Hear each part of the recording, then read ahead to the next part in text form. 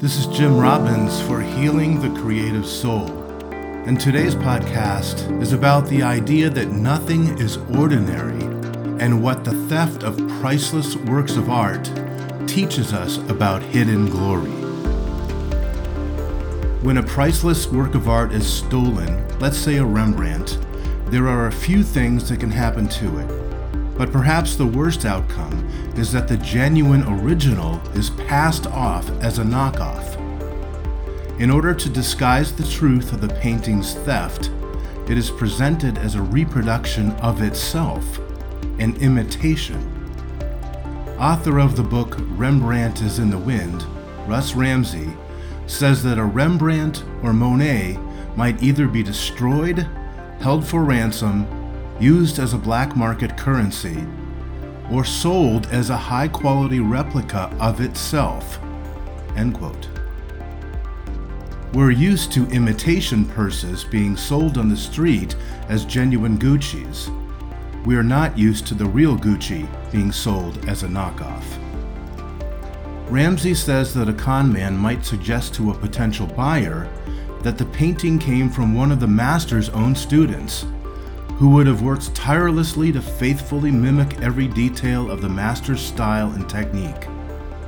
It was common for masters to have protégés, some of whom could reproduce their master's work so proficiently that it can be difficult to verify the authenticity of a painting because of the number of uncanny reproductions done by students of the great masters. Telling the difference can be tricky.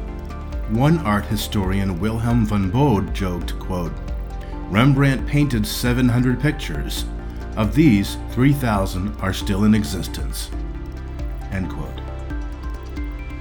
If a prospective buyer takes a tiny sample of the paint to a lab in order to verify the painting's authenticity, they will of course discover that the paint is indeed from the right period and location. The buyer is fooled because the original they're looking at cannot lie. But the buyer may never know they're looking at the real thing. For a fraction of the millions the painting is worth, it is sold for perhaps $100,000. The truth is veiled and the extraordinary remains hidden, all because of a slippery shift of perception. Let's put this in other terms.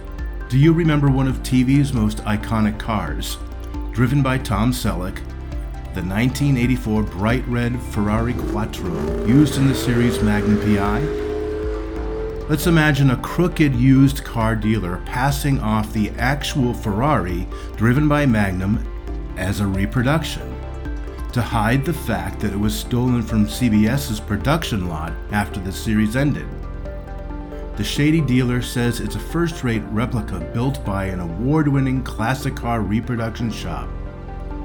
With painstaking detail and the promise of a vicarious thrill, the car is certainly worth the significant price tag. It's not the original, wink wink, but it's pretty close, he says. But the car is, in fact, the original driven by Magnum, and you'll never find out. You drive off the used car lot in the stolen original, completely unaware that those leather seats still hold clothing fibers from Tom Selleck's classic Hawaiian shirts, and perhaps mustache hairs he shed as his facial fur was buffeted by the warm Hawaiian winds. But the truth of the car's authenticity is concealed from you, and the con man doesn't want you to know what's actually yours. This is what has happened to thousands of priceless works of art. Originals are sold as knockoffs of themselves to hide the theft. And the con man gets a sizable but dramatically reduced fee for them. Not only is the art stolen, it is no longer thought to be itself. Its value plummets strictly because of perception. Many creatives are on a constant search for what's missing. So many things feel stolen from us, and much has. But sometimes it's not that we've been robbed. It's that perception is dulled, and we can't see the remarkable in front of us. Sometimes the extraordinary is right under our noses. hidden because of a manipulation of perception.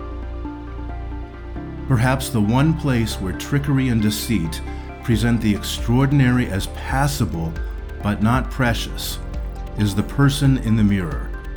Someone has lied to us about our value and pedigree. Someone has gone to great lengths to make sure we never verify our authenticity or origins. But God is waiting for us to see our hidden glory.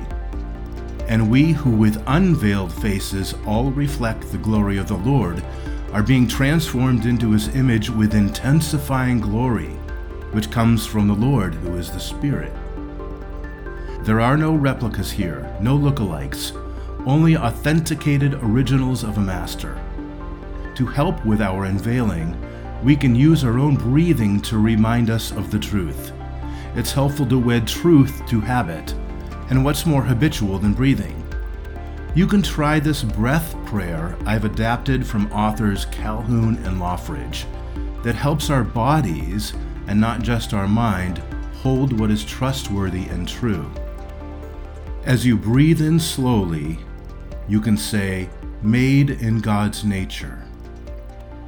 As you breathe out slowly, you can say, "Nothing is ordinary." Nothing is ordinary. I'm a coach for creatives, and I love helping creatives flourish through healing connection with God, others, and their own soul.